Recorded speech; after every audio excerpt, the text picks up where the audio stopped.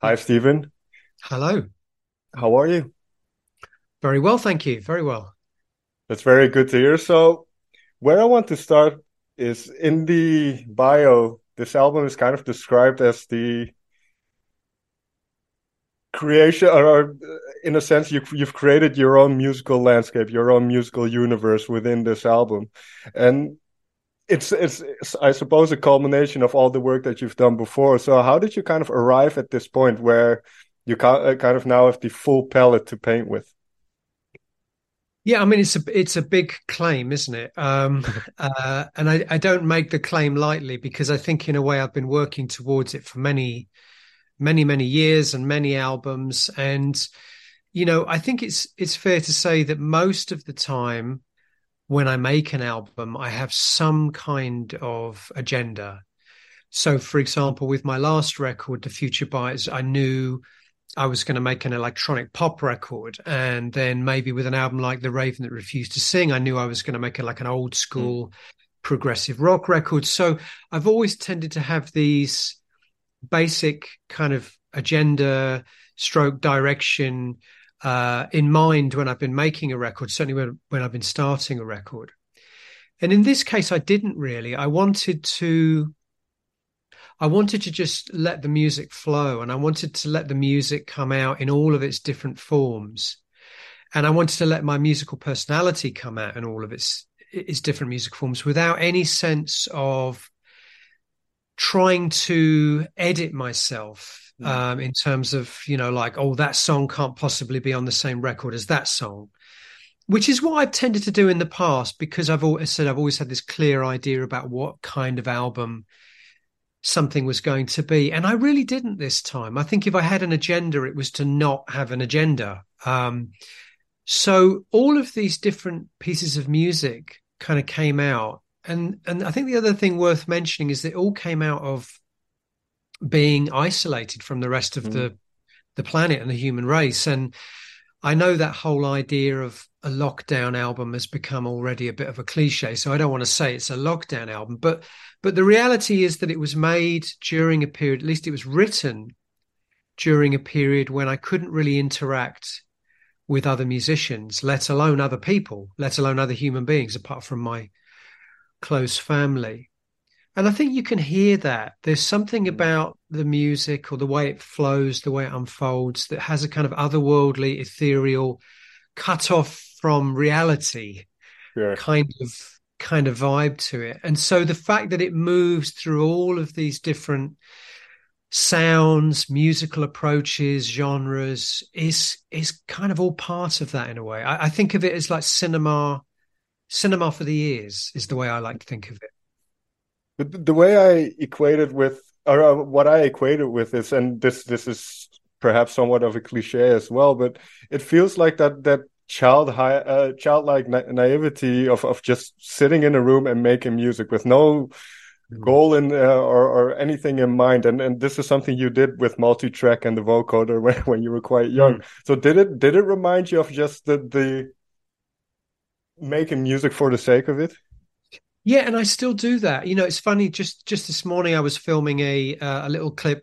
My producer tips for Mm. people interested in my approach to music, and I picked three basic ideas. And one of the ideas was always approach music like an idiot, or to put it in a more flattering way, always approach music with that kind of naive, childlike sense that Mm. you don't quite know what you're doing. And I say that because I think so much music is made by people who think they have to understand what they're doing. And I think the Mm. best music is actually often made by people who don't quite understand what they're doing.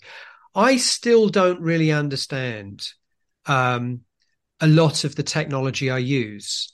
I haven't got time. Life's too short to read all the manuals, and life's too short to understand how all of these different plugins and all of these different Sure. synthesizers and I don't even know the names of the chords I play a lot of the time. And I think I come to appreciate that is, that kind of naive approach to making music in a very intuitive way Mm. is part of my sound and part of my style.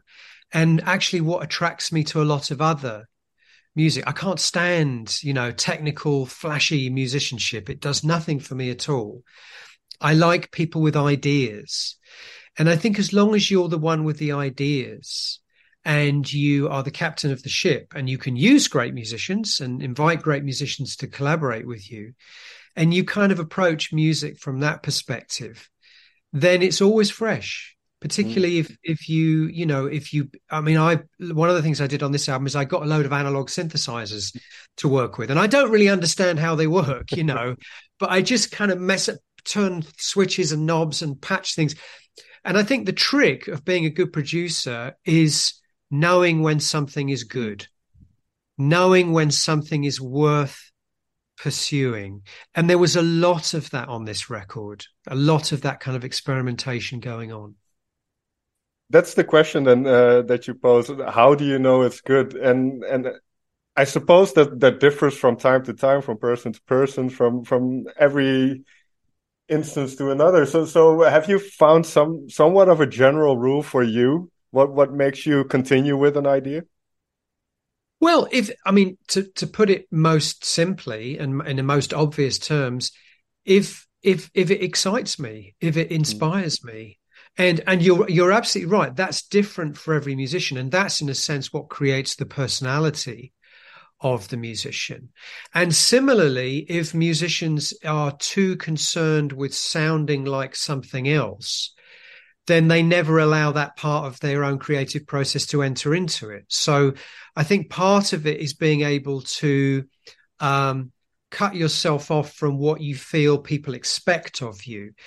Managers, fans, record companies, what the industry expects from you, and put yourself in this little bubble where all you're concerned about really is enthusing yourself about what you're doing. And I think after 30 years of making music, that's so important to me. I can't be bothered.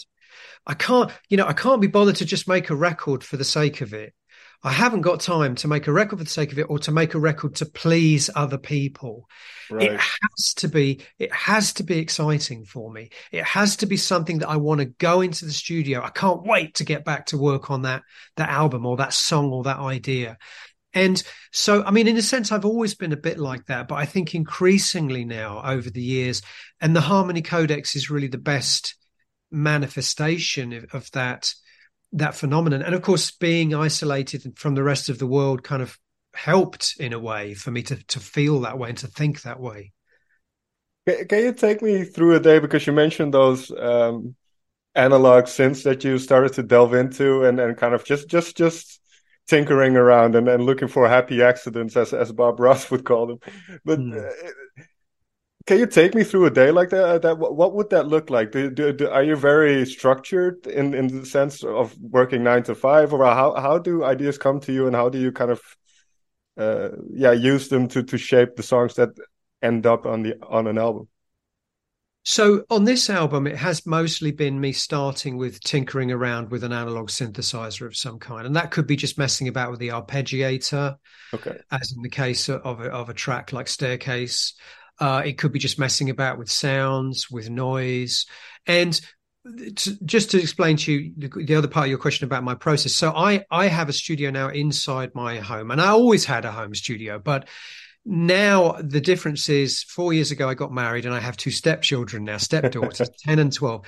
So my process is slightly different. It's changed slightly because being in the house with your family, you're always being pulled out of your creative sort of space. Sure. It could be you got 5 minutes or you got half an hour, you got an hour, and then something, and then you're pulled out of that. So actually my day these days is I wake up in the morning, I go to my studio, I turn it on, and I go in and out all through the day. Sometimes I might be going in there to make a change to a mix, which will take me 10 minutes. I might be going in there to work on a remix project of a classic album. I might be going in there just to mess about with the synthesizer for 15 minutes.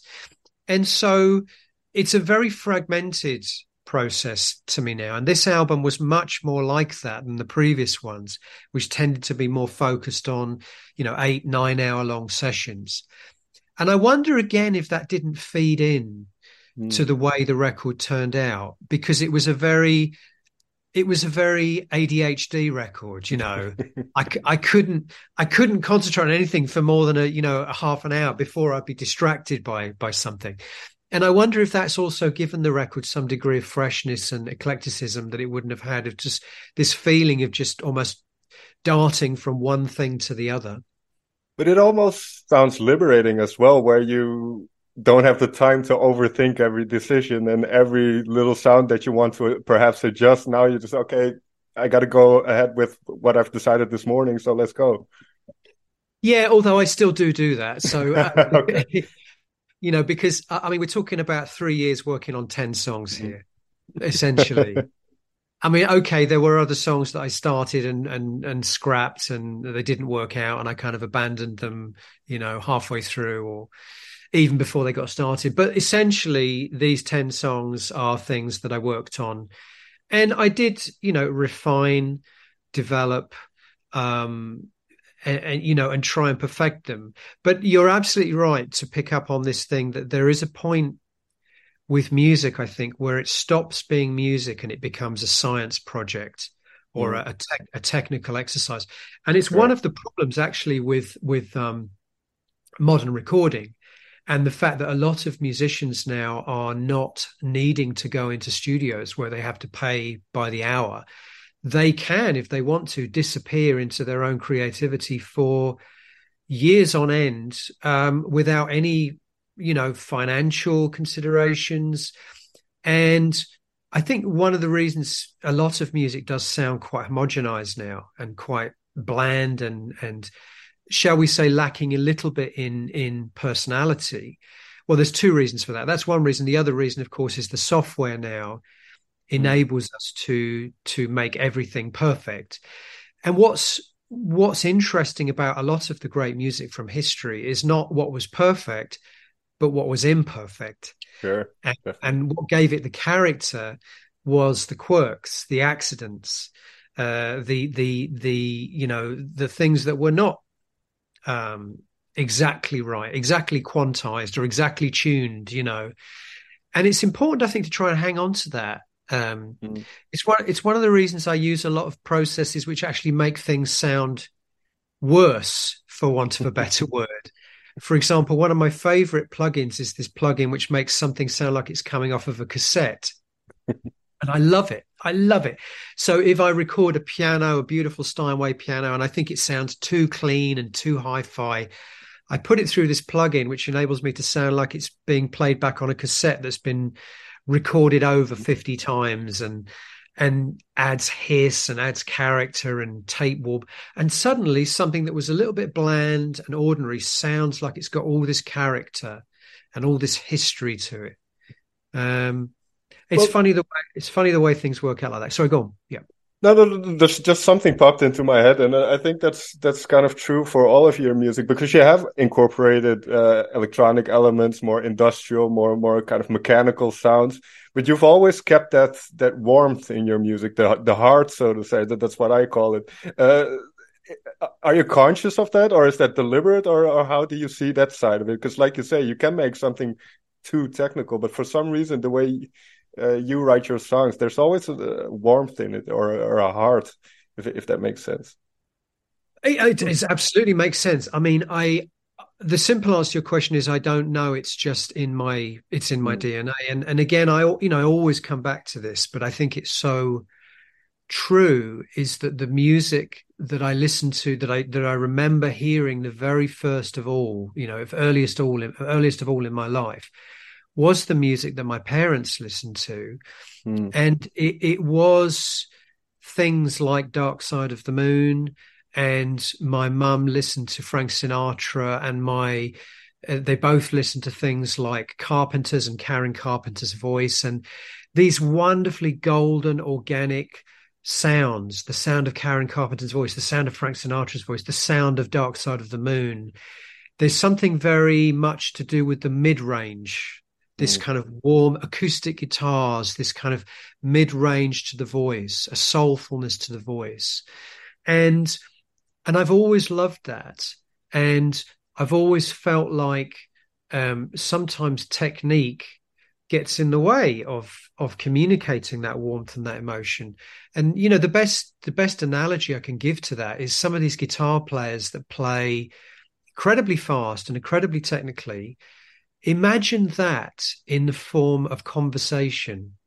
Mm-hmm. So listen to how I'm speaking to you now, and I'm speaking slowly, and you can hear all of the kind of tone of my voice and the expression in my voice and the way I'm communicating to you. And a lot of the way you're understanding me is not just the words I'm choosing, but the way I'm saying them. In fact, you could argue more of it is about the way I'm saying them.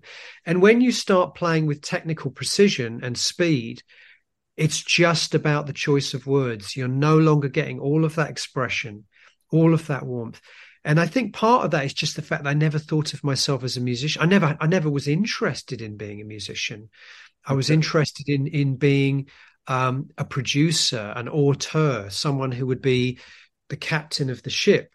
And those were the kind of people I was inspired by, not the Eddie Van Halens, but the people that were more like the Brian Enos, those kind of people were more inspirational to me.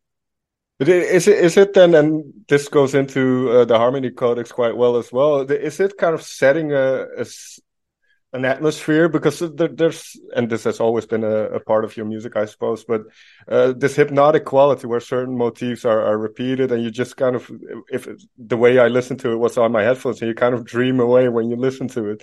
So is that kind of the aim then, to create this immersive, I don't know if escapism is the right word, but just this immersive world where you can just kind of float into.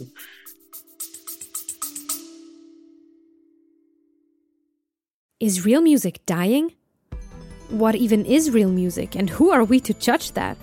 Well, my father is a lifelong musician, and together we've been making music for over a decade. In our new podcast, we dare to ask the urgent, the weird, and the deep questions, and we have a lot of wild stories to tell. No matter what genres you enjoy, whether you're a musician, a producer, or a listener, we invite you to discover unconventional perspectives on music. So tune in and go follow Mad Makings of Music wherever you listen to podcasts.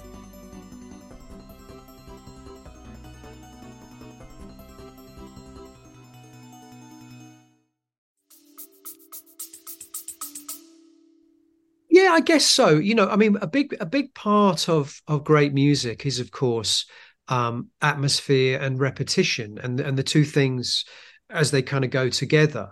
And again, one of the other records I remember hearing a lot when I was a kid was the Donna Summer, Giorgio Moroder records, where it was kind of disco music, but experimenting with electronic music and electronic arpeggiators, and repetition is obviously a massive part of so much urban music, electronic music, soul music, disco music, rap music. Repetition is a big part of that, as indeed it is in pop music generally. The repetition of the hook is a fundamental to what makes a great pop song and what makes it catchy. And I love those things too. I love simplicity in music. I love atmosphere. I love texture in music. I love trying to invoke feelings, not always positive ones. Sometimes feelings like regret and loss, and melancholia, which I think are all things that I was attracted to in music and still am attracted to in music. Things that make us understand that we're all part of the same species, that we all have this kind of shared experience, human experience. And that's a beautiful thing. And of course, that's fundamental to the whole idea of art, is expressing a shared human condition. Sometimes people forget that, music becomes this kind of utilitarian thing, that technical exercise. And of course, most of the great music, in my opinion, was more about capturing a feeling, capturing an emotion in the form of a piece of music.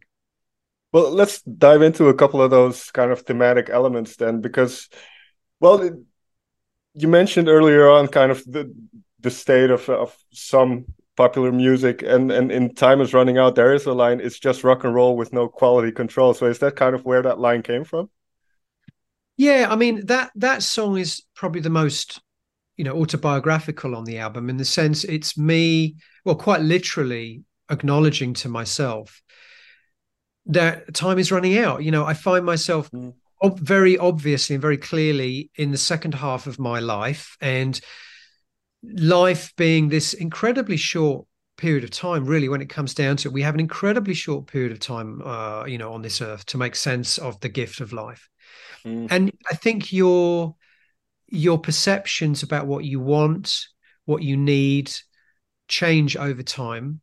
And a lot of the album is really about this idea of acknowledging to oneself that it's not sometimes about the arriving, it's about the traveling. It's not about the destination, it's about the journey. And I think that's a good analogy for life in general. That a lot of what's really special to me about my life are things that I maybe didn't plan, didn't intend to happen. And all the things that I wanted to happen now kind of fall away and don't seem so important. But specifically to pick up on the line you've mentioned, yeah, I mean, there's a sense, I think, that we live in an age now where it's easier than ever before to make music. You don't need to go into a studio. You don't need to have money. Anyone with a laptop can download some software for free and start making music essentially at the same level as any multimillionaire rock star can. There's nothing to stop you from creating music that's sonically as elaborate as anything out there. And what that's meant is obviously a massive proliferation and explosion in music. I mean, Spotify say they have like 120,000 songs added every day. That is mind-blowing. And of course, most of it is just noise. It's just people that make music and think that it's good enough to share with the rest of the world, when really most of it isn't, if truth be told, but I think that's a natural human impulse, is to, when you create something, is to want to see yourself reflected back in the mirror by sharing it with other people and have other people comment on what you've done. And of course, the internet, provides the perfect platform and forum for that kind of proliferation. Right. So yes, that comment kind of refers to that phenomenon, I suppose. Yeah. What you mentioned about how we perceive dreams and kind of we have expectations about how reality will turn out, and then inevitably it won't go exactly the way it goes in our mind. Is that where a line like did I dream you, or are you dreaming me from comes from then as well? That this kind of notion that our uncertainty is kind of the word that pops into my head when I hear that, the uncertainty of where you are in life and what's going to happen in a way. Is that at all fair, kind of a fair assessment? Very much. And the word I would use is probably ambiguity, rather than uncertainty, so that there are many different ways to look at the world, to look at ourselves, and perception. It's more clear now than ever before, I think, when you go on the internet, that there isn't simply one reality.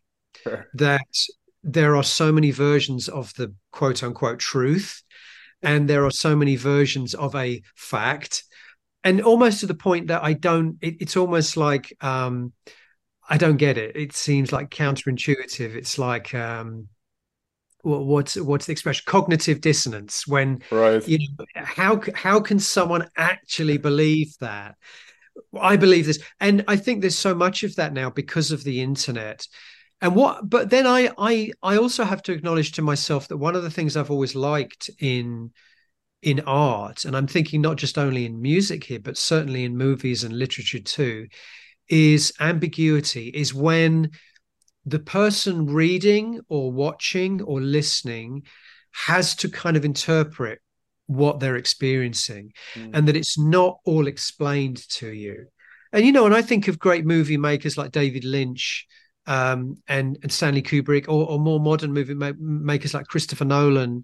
Yeah. And there's a lot in their movies that is not clear how you're supposed to understand and interpret what's on the screen. And I like that about music too. I mean, I've lost count of the amount of times that people have come up to me and said, "Oh, I love your song, I love this song. It's about this, isn't it? And I'm like, well, no, it's not. But that doesn't mean that your interpretation of it is any less valid. So to come back to your point, this idea of who's dreaming who, I find that's a fascinating kind of metaphor for the way that we sometimes experience art. Is the listener the one who kind of interprets it, or is the artist's interpretation the valid one? Of course, the answer is they're both as valid as each other. Yeah, I think that's the beauty of music, that there is so much, so many different things that people can find in it. But that's an interesting question to ask yourself then, because you've been a creator of music for the past 30 to 40 years, or if not more, and from an audience perspective, then do you still get to enjoy that, or do you kind of immediately analyze music once you hear it, and you kind of hear the nuances and the technical things? That's a good question. I think the answer to that is I find myself listening as I've got older and I've got further into my career. I found myself listening much more to music that is less related to mine. I won't say completely unrelated, because of course I still take a lot of inspiration from the music that I listen to. But for example, everyone thinks I probably sit here all day listening to progressive rock. I don't think I've listened to progressive rock for 20 years, unless I've been working on a remix of a King Crimson album or something. I just don't listen to that kind of music. I mean, I listened to it a lot when I was a kid, and of course it's a big part of my musical DNA, but I don't have a great interest in listening to it now. So I would listen to a lot more electronic music, a lot more jazz music, a lot of free jazz, a lot of experimental, noisy, industrial music. And I'm not saying that doesn't creep into my music, because it does, but it's less obvious. It's less obviously connected with what I do inside my own music. So in that sense, I still find a lot to enjoy in listening to other music. But if somebody comes up to me, and this happens quite often, and this has happened recently, if someone comes up to me, hands me their CD and says, Stephen, please, can you listen to my album? I think you're really going to like it. It sounds really similar to your album, or Porcupine Tree. And I'm like, well, don't give it to me then. I've got no interest. Why would I want to listen to something that's like a bad copy of what I do? Or words to that effect, because it's not going to be better than my album, is it now? So plus you're sick of hearing, probably when making albums, you hear those songs so many times that you kind of want a palate cleanser afterwards, I suppose. Well, I certainly don't want to hear something that sounds like it's anywhere near in the same ballpark as my record. I would shy away from that. And to be honest, I don't know what that would be anyway now. A record like the Harmony Code. Is there anyone else making records like that? I don't know. Maybe. I mean, I still love my, still love my Kate Bush records. I love Peter Gabriel records. I love my Bowie records. I'll still listen to those. But I think the thing is with all those artists is that they all created their own musical universe, and they don't seem generic in any way.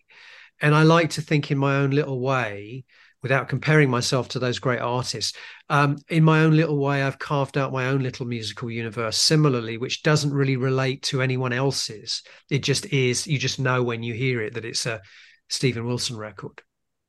This is maybe a little bit of a repetitive question with the first thing that I asked them, but why do you think, what allowed you to create this universe, you think? What allowed you to get to the point where you have your own universe? Because it's when you say it sounds very easy or very simple, but a lot of big artists, and they fail to kind of really carve out their own musical universe, I should put it. So what allowed you to do so, do you think? Is it just experience? Is it a kind of not worrying about what other people think anymore? What is it? There's definitely an element of arrogance involved. Let me explain what I mean by that. I don't think arrogance necessarily is a bad thing in this context. I think having maybe arrogance is the wrong word, but you know what I mean. Having the confidence, maybe.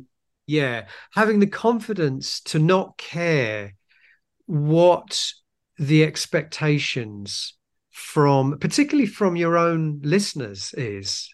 And I think I've constantly confronted expectations of my listeners. It's become almost like a mantra in my career. And I talk about this almost with every album I make. But that's important. It's so important to me and so fundamental to me that I think I've got to the point now where my listeners, I won't call them fans because I find that slightly patronizing, but my listeners almost expect every album to be different now. And they almost expect me to change. And that's something that I think you have to earn. And you earn that over a period of records. And you also have to understand that in doing that, you will disappoint people and you will inevitably lose some fans who don't want to go with you on the place that you want to go, the journey that you want to go on. And so there is a certain arrogance. I mean, I hear it in Bowie, I hear it in Kate Bush, I hear it in Mark Hollis, I hear it in Frank Zappa, I hear it in Neil Young, almost like this willful arrogance or confidence to not care what people expect of you. And that's a very hard thing to attain because most people are sensitive and most people are sensitive to criticism and most people are sensitive to being told that what they're doing is not what people want. So it takes an incredible ego in a way. And I do have a big ego. I mean, it takes a big ego to be able to shut that out and just do what you want to do that's going to interest you and excite you. And sometimes that happens to intersect with what people want. And I've had it a few times. And I feel like this record might be one of those records because people really seem to be enjoying it. It might be one of those records that's exactly the way I want it to be, but it also seems to be something that the listeners are it's resonating very well with the listeners too. Yeah, from what I've heard from the album, I've listened to through the album about twice now, and I think I can put it on another 10 more times, and I can discover new things in it still. So that's I'm looking forward to that. I don't know if we have time, but I have one last question, if that's okay. Sure. In terms of creating this world now, what do you hope people, because we talked about how people interpret music, not really having expectation, but what do you hope people take away from the album, listening to it from beginning to end? Is there anything you want, or maybe not want, but is there anything you hope they take away? I mean, I kind of think of myself as an alternative artist. What I mean by that is, that the word alternative is quite often used in the music world. And it's, for a lot of people, alternative usually suggests things like Nirvana or The Cure. And to which I reply, what could, there could be nothing further away from alternative when it comes to Nirvana, one of the biggest, most successful bands in the universe. How is that alternative? I think for me, alternative is providing the other side of whatever is in the mainstream or what is kind of the zeitgeist. And the zeitgeist right now is not something that appeals to me very much. The zeitgeist right now is very finely tuned, computer-based pop, which is all about the lead vocal, really. You don't really hear musicianship on most modern pop records. And you don't even hear things like intros anymore. The vocal is in right away. The vocal's in from the very first bar, because God forbid that somebody would lose interest during a 15-second intro. So we've lost things like intro. You'll never hear a solo on when was the last time you heard a guitar solo or any solo on a modern pop record? And I grew up loving records where things like beautifully constructed solos or beautifully constructed intros and the sequencing and the flow of an album was really important. That idea of creating something analogous with a great movie, scenes where different things happen, and sometimes very little happens, and sometimes the characters are happy, and sometimes something tragic happens, and then the characters are angry, and then they're sad, and there's this constant flow of emotions and change of scenery. And I miss albums that have that kind of flow to them. And I guess, for want of a better word, I call that conceptual music, conceptual rock music. And so to me in 2023, that seems to me to be the absolute definition of alternative music. Right. Because it's the complete opposite of what most modern pop music is moving towards. So, and I know there's a lot of people out there that still want that. And I know there's a lot of people out there that still want that because I do okay. You know, I've managed to make a living doing this. So I know there are people out there that still yearn for something they can engage with over a longer period of time and on a deeper level. I couldn't agree more. Stephen, may I thank you so much for taking the time to talk with me. Pleasure. Been nice speaking to you too, Robin.